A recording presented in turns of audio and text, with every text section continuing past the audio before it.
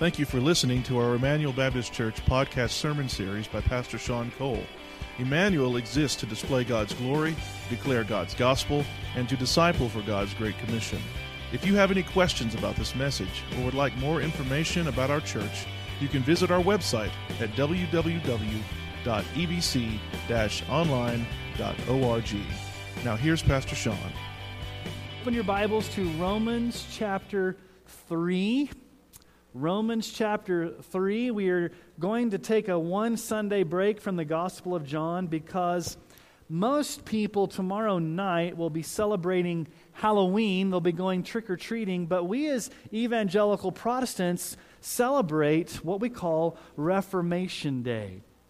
October 31st, 1517, 499 years ago, the Augustinian monk Martin Luther went and nailed his 95 Theses to the door of the Wittenberg Church, and it launched a firestorm. It launched what we call the Protestant Reformation. And so we have to ask the question, what was Martin Luther protesting? What was he against?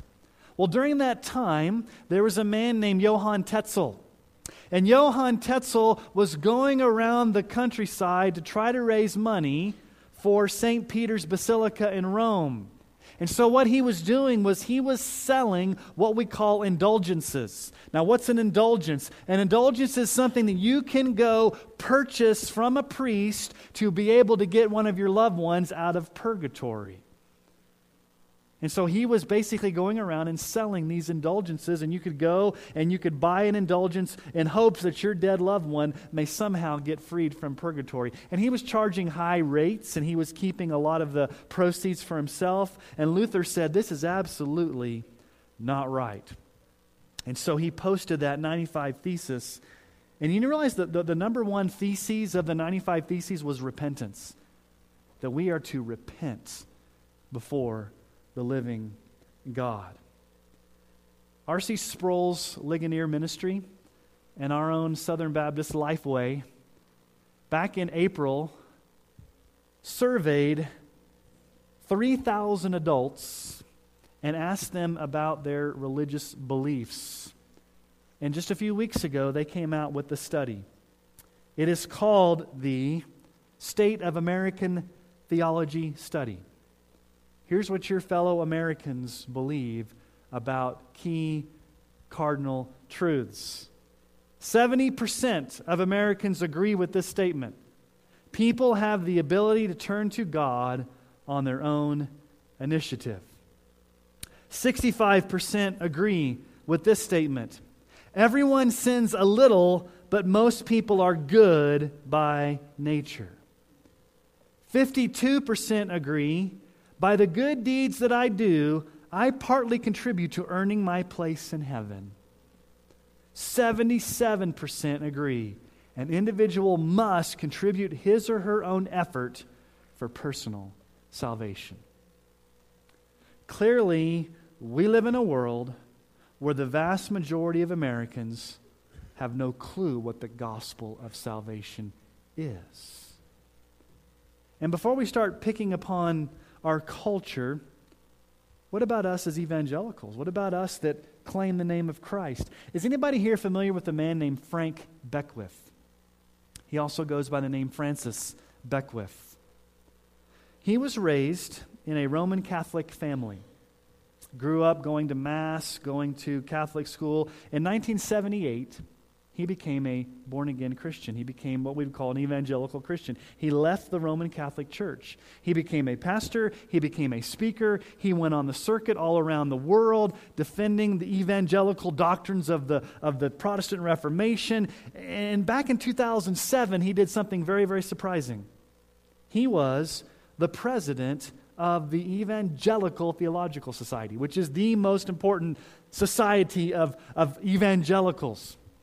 So at this meeting in 2007, as an evangelical, he shocked the world and said, I'm no longer an evangelical, I'm going back to the Roman Catholic Church. And he went back and denounced everything that he had gone through as an evangelical, and he wrote a book called Return to Rome, Confessions of an Evangelical Catholic. So we have people in our culture today that are reverting back to Catholicism. We've got people today that don't have a clue about what the gospel is. And so we've got to ask the question. It may be 499 years ago that Martin Luther launched the Protestant Reformation, but here's the question we've got to ask. Are we still in need of a reformation today? Do we need to keep on reforming our minds, our lives, our church to the authority of Scripture? Yes, we do. And what I want to do today on this Reformation Sunday is address a doctrine, a teaching that is the most fundamental teaching, I believe, about our salvation. It's oftentimes underemphasized. It's sometimes not fully understood. It's a term that I'm sure that you guys know. But what does it truly mean? You see, there were two aspects of the Protestant Reformation that were really, really important. The first was what they call the formal source, and that was sola scriptura, that we need to get back to the Bible alone, and that was the main issue. But the second issue was what they call sola fide, faith alone. So what I want to address for you this morning is just the simple doctrine of justification by faith alone. What is the Protestant Reformation? It is that the Bible alone tells us that we are saved by grace alone, through faith alone, in Christ alone, to the glory of God alone. And so when we think about this doctrine of justification, it is a very crucial doctrine that we understand. J.I. Packer calls justification by faith alone the storm center of the Reformation. Listen to what Charles Spurgeon says about it.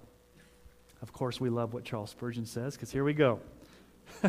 And only the way Charles Spurgeon can. Any church which puts in the place of justification by faith in Christ another method of salvation is a harlot church. Tell us how you really feel, Spurgeon. So I could sit here and give you a theological definition of what justification by faith is alone, but I don't want to do that. I want to let Paul tell us, because we get our theology from the Scriptures, not the other way around. We don't impose theology on top of the Scriptures. Our theology comes from the Scriptures. So let's go to Romans chapter 3, verses 21 through 26. Australian New Testament scholar Leon Morris has said this about the passage we're about to read. He says, quote, "This may possibly be the most important single paragraph ever written." Martin Lloyd-Jones calls what we're about to read the Acropolis of the Bible and the Christian faith. Let's read this passage of Scripture together. Romans chapter 3, 21 through 26. "But now the righteousness of God has been manifested apart from the law, although the law and the prophets bear witness to it. The righteousness of God through faith in Jesus Christ for all who believe, for there is no distinction. For all have sinned and fall short of the glory of God, and are justified by His grace as a gift through the redemption that is in Christ Jesus, whom God put forward as a propitiation by His blood to be received by faith. This was to show God's righteousness, because in His divine forbearance He had passed over former sins. It was to show His righteousness at the present time, so that He might be the just and the justifier of the one who has faith in Jesus." The most fundamental question that every single person has to ask is simply this: how do I, as a sinner, get into a right relationship with the holy God? Or let's ask it a different way. How can a holy God accept, forgive, be in a relationship with a sinner? And Paul answers that question. You and I need to be righteous. And so here's the main point of this passage of Scripture. It's the Protestant Reformation in a nutshell. The Scriptures alone reveal that our salvation is by grace alone, through faith alone, in Christ alone, to the glory of God alone. So Paul is going to address a righteousness that we need. And he's not going to leave us in the dark as to what kind of righteousness this truly is. And he starts by telling us what type of righteousness it's not. Notice what he says there in verse 23. But now the righteousness of God has been manifested apart from the law. The righteousness that you and I need to be accepted by God is not in things that we do. It's not by going to church. It's not by obeying the Ten Commandments. It's not by trying to be a good person. It's not by giving to the poor. There's nothing in you and me that can produce anything that makes us acceptable with God. We don't have the righteousness. It's not by our good deeds. What does Isaiah tell us in Isaiah 64:6? We have all become like one who's unclean, and our righteous deeds are like a polluted garment. Even the good things that we do are polluted. So you and I cannot produce any type of right standing, good deeds, good works, anything to be acceptable in God's sight. So then the question becomes, well, how do we get accepted? How do we get forgiven? How do we receive this righteousness? Paul's going to unpack for us 5 glorious truths about our justification by faith alone. The first 4 are going to be in Romans chapter 3. The last one, we're going to go into Romans chapter 5. So what I want to do this morning is just to allow Paul to speak for us. And let's explore these 5 truths that we desperately need to understand about our salvation. So here's truth number 1. The need for justification. The need. Paul begins with the need. Look at verse 23. We're very familiar with this passage of Scripture. We use it a lot of times when we witness. We may have memorized this. Verse 23, for all have sinned and fall short of the glory of God. And we can easily just gloss over that and say, I've heard that millions of times. For all have sinned and fall short of the glory of God. It addresses 2 issues in that one passage of Scripture. For all have sinned. This is really talking about our nature. That you and I were born sinners by nature because of what Adam and Eve did. We have inherited what we call original sin. We are sinners by nature. So every single one of you that's born into this world is born in sin. We're born under God's wrath. We are guilty. Paul has made the case in the first 3 chapters of Romans. Romans chapter 1, you're all toast. Romans chapter 2, Jews, in case you think you're getting off, you're toast. Romans chapter 3, Jews and Gentiles, you're both toast. And then he gets to this, but now. For all have sinned. You are a sinner by nature. It's in your nature to sin. But notice what he says, and you fall short of the glory of God. Fall short is in the present tense in the original language, which is very important. It means this: you are constantly, you are continually, as a lifestyle, ongoingly falling short of God's glory. To fall short means to be deprived, to lack, to not have it. Now, Paul very easily could have said this: for all have sinned and fall short of God's law. And there would be nothing wrong with that. We know that sin is a disobedience of God's law, but notice what he says. For all have sinned, and you keep continually falling short, being deprived of what? God's glory. He goes right to the heart of the issue of what sin is. Yes, sin is a failure to obey God's law, but ultimately sin is offense against a holy God who deserves our worship. And so sin fundamentally is a continual lifestyle of falling short of giving God glory, giving God praise, giving God the worship that's due His name. That's what sin is. Sin fundamentally is idolatry. In your heart of hearts, you would rather be God than to let God be God.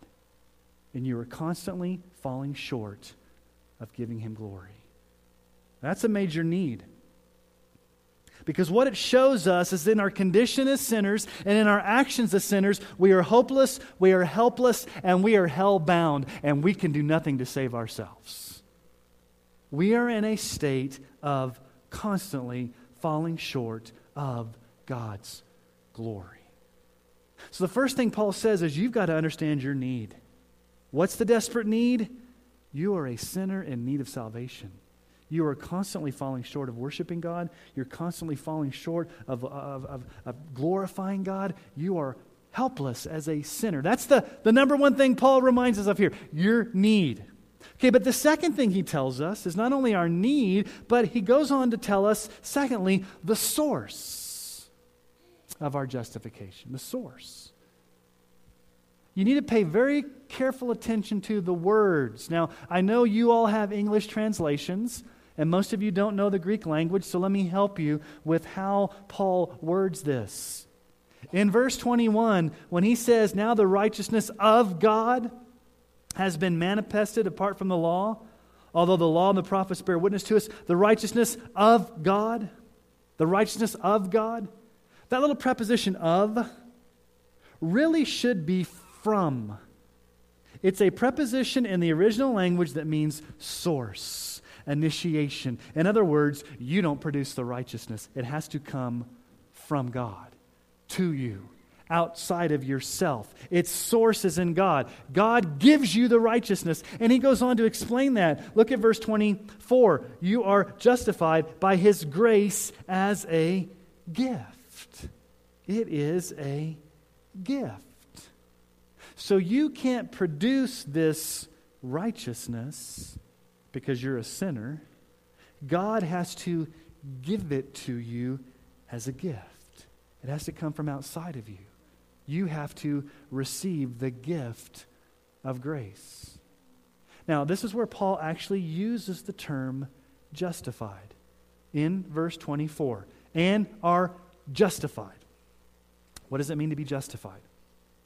What does it mean to be justified? That's the key word in this passage of Scripture. He's going to go on for the next few chapters to unpack what it means to be justified. But let me just tell you what that word means in the original language, and let me give you an illustration that I've given many times before because I think it's helpful. The word itself comes from two worlds. It comes from the world of banking, accounts and transfers and bankings and credits and debits. All of you adults understand your checking account, your bank account. It also comes from the world of the courtroom. So here's the illustration. I've used it many times before, but there's always new people, and so here's the illustration. Pretend like your life is a bank account. And on the other side of the ledger sheet is Christ's life. Okay, so we're making a comparison here between your life and Christ's life. So your life is a bank account. And so as a sinner, when God the Father, who is the judge of the universe, looks down upon your life, what does he see in your bank account? A negative gazillion balance. A huge negative. A negative balance that you can never make up. So you're in major debt. You're in major guilt. And so when God looks down upon your life and he sees that negative balance, what's the only thing God can pronounce? Guilty. You are guilty. And you can't do anything to make up for that guilt because you keep sinning, you keep getting yourself more and more in debt. So here's the beautiful thing that happens. By faith, when you believe in Jesus, there's a transfer, there's a credit that goes out of your account. Immediately out of your account goes all of that sin debt out of your account, transferred over to Christ. Now he carries your sin. By faith, when you trust in Christ, justification means your sin goes out of your account and it goes to Christ's account. There's a reckoning, a crediting. So where does that leave you? Zero, right? Which is good. Most of us would want not to have a negative balance, but who wants to have zero? Can't go out and buy lunch afterwards if you have zero in your bank account. You need a positive balance. Can you produce a positive balance? No, you cannot. Here's the beautiful thing that happens the other direction. The perfect life of Christ, his perfect righteousness, his perfect record, his 33 years of living perfectly, that whole record, that whole life of Christ is credited to your account. So think about this transaction that takes place. Your sins go out of your account to Jesus, and his perfect righteousness goes into your account. So now when God looks down upon you, what can God say now? not guilty. Accepted, forgiven. Because what does he see? Does he see you? No, he sees Christ in your place. You are justified. You are declared not guilty. You stand in the righteousness of Christ. And this was not a righteousness that you produced. It came from outside of you. God had to give it to you as a gift.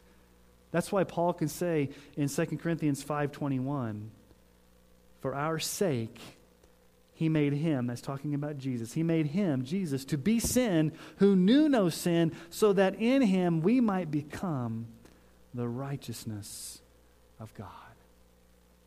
So what's our need? Number one, our need. We're desperately in need of this righteousness. We can't produce it. We're sinners. We've all fallen short of God's glory. What's the source? God and his grace. God grants it to us. God gives it to us. God graces us with it. But none of that would be possible without the third thing. That is the ground of our justification. And that comes in the cross. None of this would be possible without the cross of Christ and what Jesus has done. So Paul begins to explain to us the glories of the cross. And he's going to give us three pictures, three descriptions of what Jesus did on the cross. And the first one we see is redemption. Notice what he says there in verse 24. And are justified. Okay, what's justified mean? We're declared not guilty. We're declared not guilty. God can make a declaration that we're not guilty, that we're accepted. It's by grace as a gift through the redemption that is in Christ Jesus. Redemption. That's a big word that we often use. Redemption, redeemed. What does it mean? I want you to think back to the Old Testament for a moment. When the nation of Israel was in bondage, when they were in Egypt, they were enslaved. And what did God tell them to do? I'm going to release you from slavery, but you have to go kill a lamb and put the blood on the doorpost and lintels of your house, and when the angel of death passes over your house, your firstborn son will be spared. And they did that by faith. And then God miraculously rescued them with his outstretched arm through the Red Sea into the promised land. So here's the picture. God, by the sacrifice of blood, rescues a people out of slavery and brings them to freedom. That's an Old Testament picture of redemption. New Testament picture. During Paul's day, there were slave markets in the New Testament times. And if somebody was in slavery, you could go purchase them out of slavery. And you would purchase them out of slavery with what we call the ransom price. You would redeem them. I would go redeem somebody out of slavery. So Paul takes these two images, what they would know from the Old Testament, what they would know from their own culture, and he makes a spiritual application. He says this: every single one of us was in spiritual bondage. We were enslaved to Satan. We were enslaved to sin. We were enslaved to darkness. And what did Jesus do by his precious blood? He bought us out. He rescued us out. He freed us out of that by his own blood. Matthew 20:28. Even as the Son of Man came not to be served, but to serve and to give his life, his blood, as a ransom for many, a payment to buy us out of that slavery. Ephesians 1:7, in him, that's Jesus, we have redemption through his blood, the forgiveness of our trespasses according to the riches of his grace. And how does Peter describe the redemption that comes through Christ's blood? 1 Peter 1:18 and 19, knowing that you were ransomed, you were bought, you were purchased from the feudal ways inherited from your forefathers, not with perishable things such as silver or gold, but what were you bought with? The precious blood of Christ, like that of a lamb without blemish or spot. So the first thing that Paul shows us under the cross is redemption. This buying out of slavery. You, if you are a Christian, if you've been justified by grace alone through faith alone, Christ alone, Christ has bought you out of slavery, and you're free in his grace. But Paul takes us deeper into the cross here by introducing the Holy of Holies, as far as I'm concerned, as far as what happened on the cross. And the second thing we see here is propitiation. We see redemption, but secondly, we see propitiation. That's a big word, but notice how it shows up in your Bible. Verse 25, whom God put forward as a propitiation by his blood. Some of your translations may say atoning sacrifice. It's the biblical word propitiation. Now, what is propitiation? What does it mean? It simply means that when Christ died on the cross, he took the full justice, the full wrath of God in his body so that we wouldn't have to experience that. Which brings up a question. Is God a God of wrath? We don't like to talk about that. Does God, as God, have the right to punish sin? Does God just wink at sin and brush it under the carpet? Does God just say, let bygones be bygones? Or if God is a holy, just, and righteous God, does he not, by his very nature, have to punish sin? Does God have to be angry at sin? Yes, he is angry at sin. God has to punish sin. God has to show wrath towards sin. Now, when we think of the word wrath, we get all confused. When we think of wrath, we may think of, oh my goodness, I have two toddlers over here in the corner and they're fighting over a toy. Those kids are showing wrath. It's not an infantile, like, nanny, nanny, boo, boo. It's not like God's like an infant. Or we may think wrath. That reminds me of like Zeus throwing down lightning bolts from heaven because God had a bad hair day. That's not wrath. Wrath is not you yelling at your spouse in the morning. You see, when God expresses wrath, it is a deep settled anger that comes from his nature as a holy God. It is a righteous anger where he has to punish sin. He has to be angry with sin. He has to deal with sin. And how did he do that? He unleashed it on his Son. Propitiation involves the turning aside of God's wrath against sin by Jesus standing in our place and taking it so that you and I would never have to experience wrath. John 3:36, Jesus tells us, whoever believes in the Son has eternal life. Whoever does not obey the Son shall not see life, but the wrath of God remains on him. Let me just say this very clearly. There are two ways you can experience God's wrath. One is you can experience God's wrath forever in hell, separated from him for eternity. Or number two, you can have Jesus suffer in your place so you'll never have to experience it. That's called propitiation, where the wrath of God, the very hell of God, is poured out on Jesus.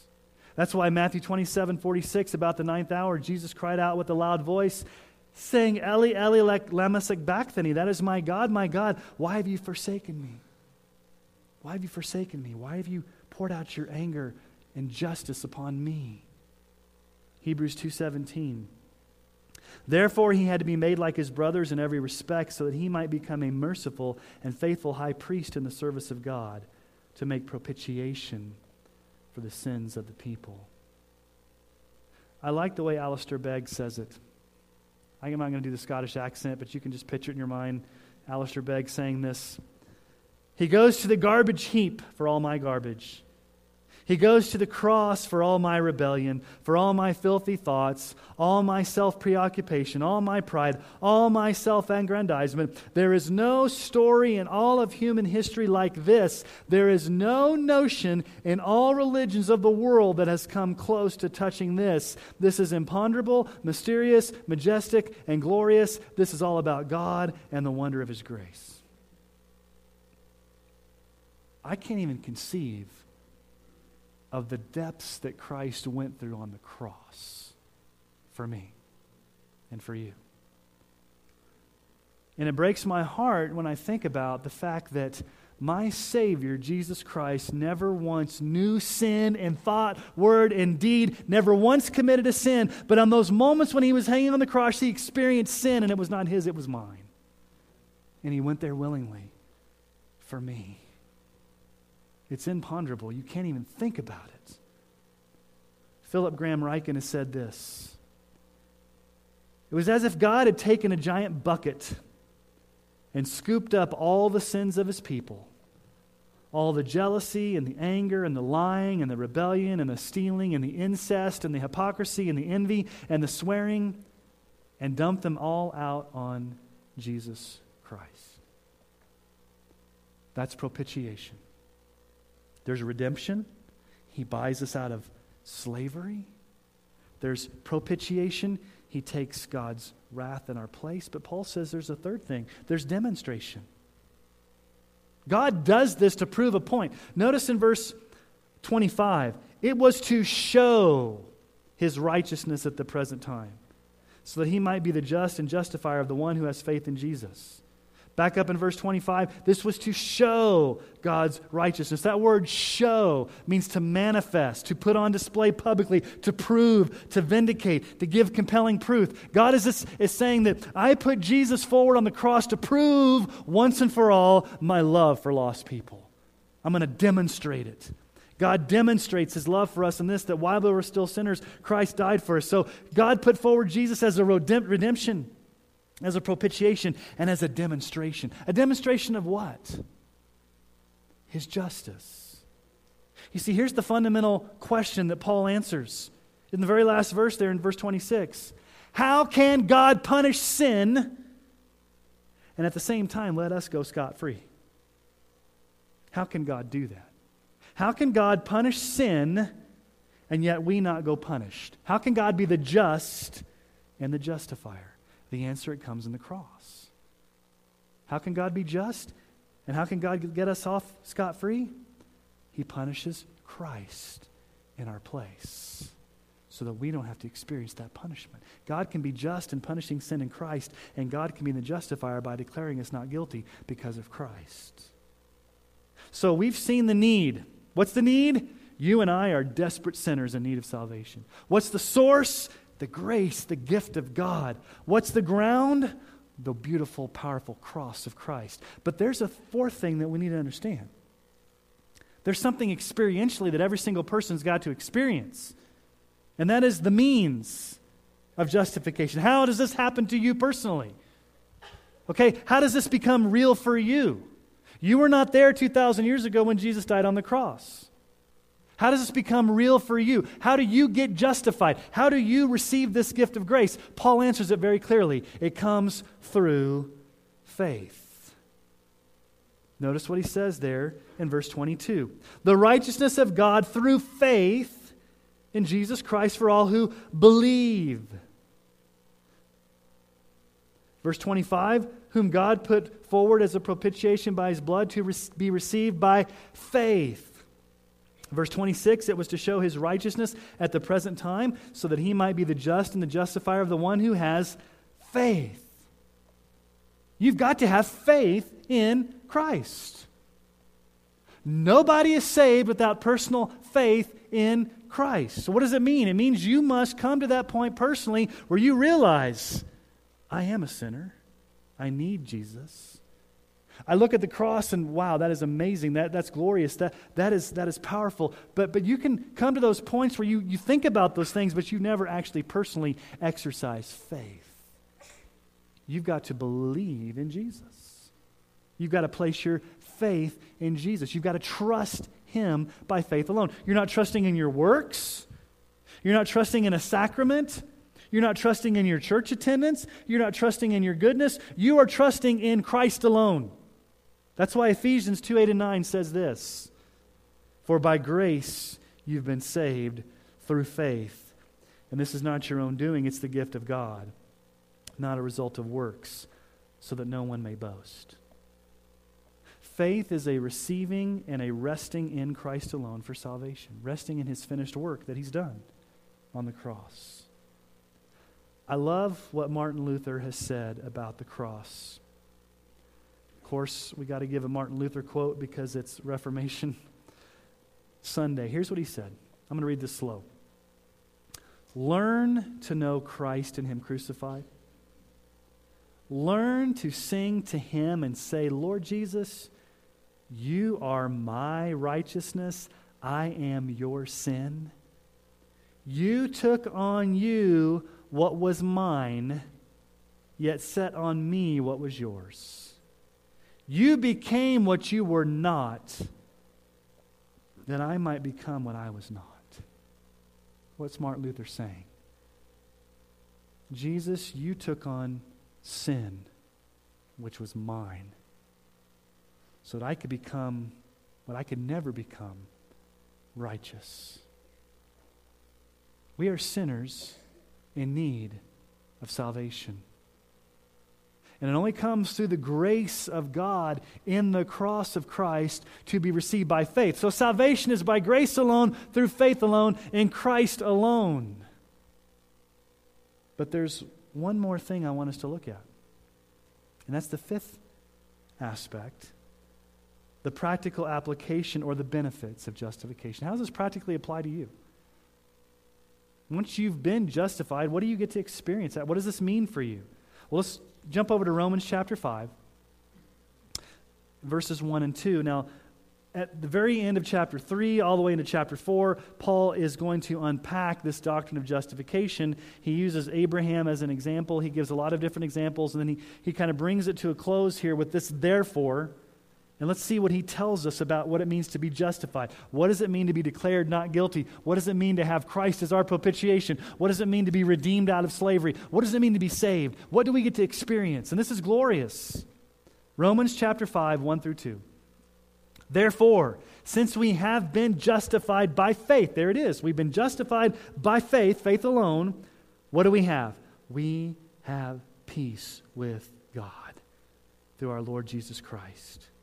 Through him we've also obtained access by faith into this grace in which we stand, and we rejoice in the hope of the glory of God. Now, just a side note here. Having been justified, that isn't what we call an aorist participle. I don't want to bore you with the Greek, but let me just trust me. It means a one point in time, definite, never to be repeated event. You are justified one time the moment you trust Christ for salvation. You don't experience degrees of justification. You don't experience levels of justification. I could go into a whole other conversation about how the Roman Catholic Church believes that, but you can talk to me later about that. Just trust me when the Bible says when you've been justified, it's a one-time instantaneous acceptance by God before the throne of grace.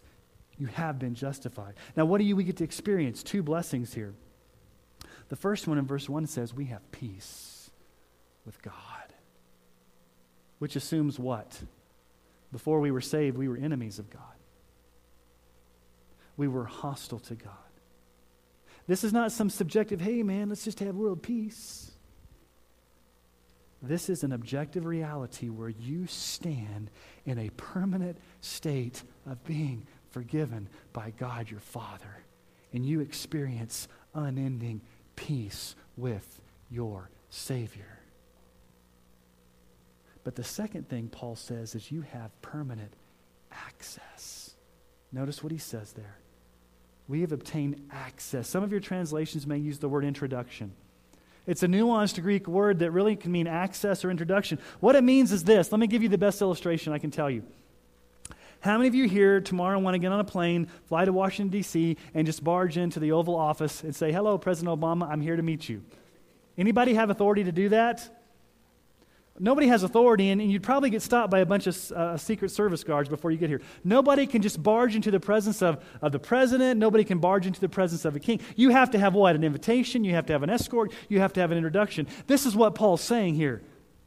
As a sinner, you can't just barge into the presence of a holy God. You need an introduction. You need an escort. And what has Christ done by his blood, by saving you? He's granted you access.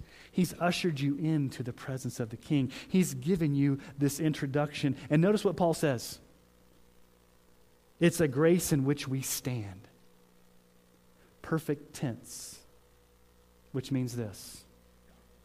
It is a permanent state of being in the very presence of God, never to be rejected. You permanently stand in this grace. You stand in this access. Christ has ushered you into the very presence of the King. You know, I've told you the story before. It's a little crude, but it's again from Martin Luther. Martin Luther looked over the German landscape and he saw what were called these dung hills. And for kids, it's a pile of poop, okay? these big dung hills. And you guys out here, we smell it. We call it the smell of money. These big old dung hills.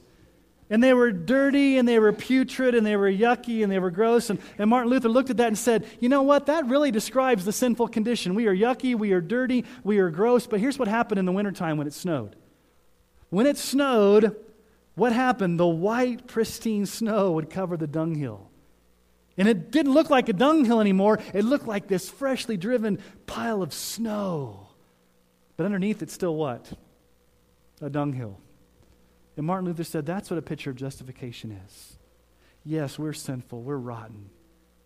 But because we've been covered with the righteousness of Christ by His blood, even though we're rotten to the core, God can look down upon us and He doesn't see the dunghill. He sees freshly driven snow, pure white. And God can say, I love you, I accept you, I forgive you, not because of anything you've produced because it's putrid. It's because of what Christ has given you. It's how Christ has covered you with His righteousness. Now, why is this doctrine so important? Doctrine should always lead to devotion. Theology should always lead to thankfulness. Truth should always lead to trembling before our great God. You can all relate to the famous hymn, Come Thou Fount of Every Blessing. Oh, to grace how great a debtor daily I'm constrained to be. Let Thy goodness like a fetter bind my wandering heart to Thee. Prone to wander, Lord, I feel it. Prone to leave the God I love. Here's my heart, oh, take and seal it. Seal it for Thy courts above. Don't raise your hand, but how many of you are prone to wander? Your heart begins to wander.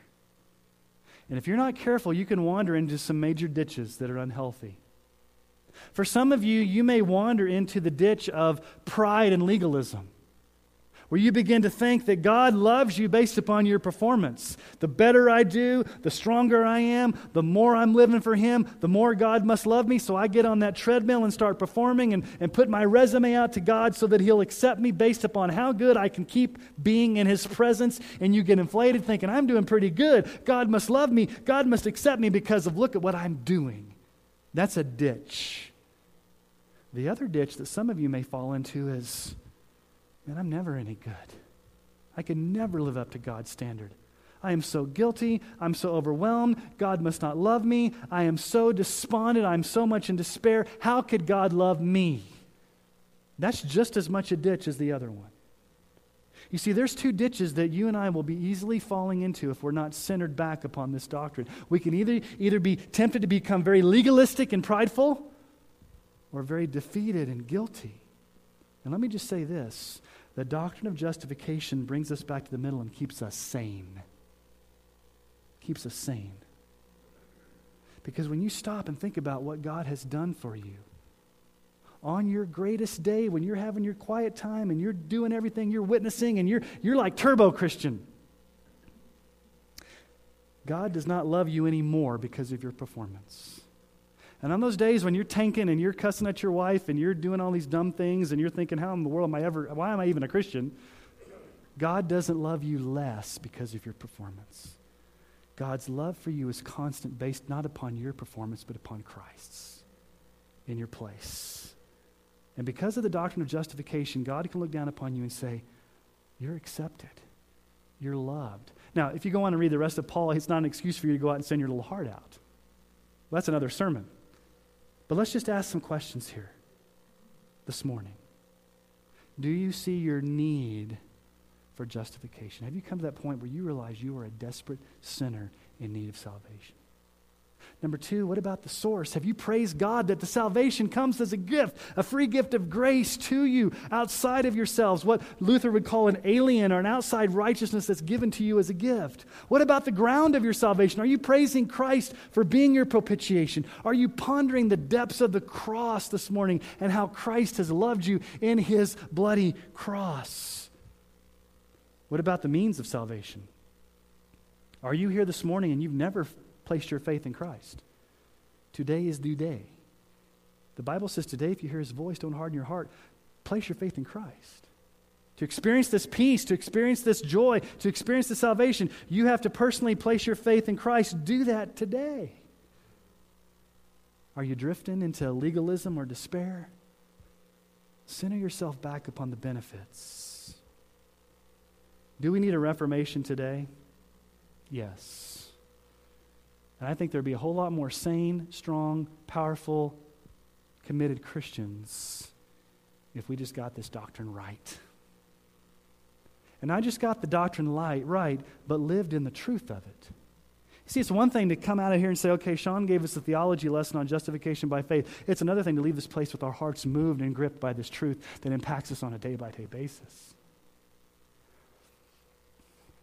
There's been times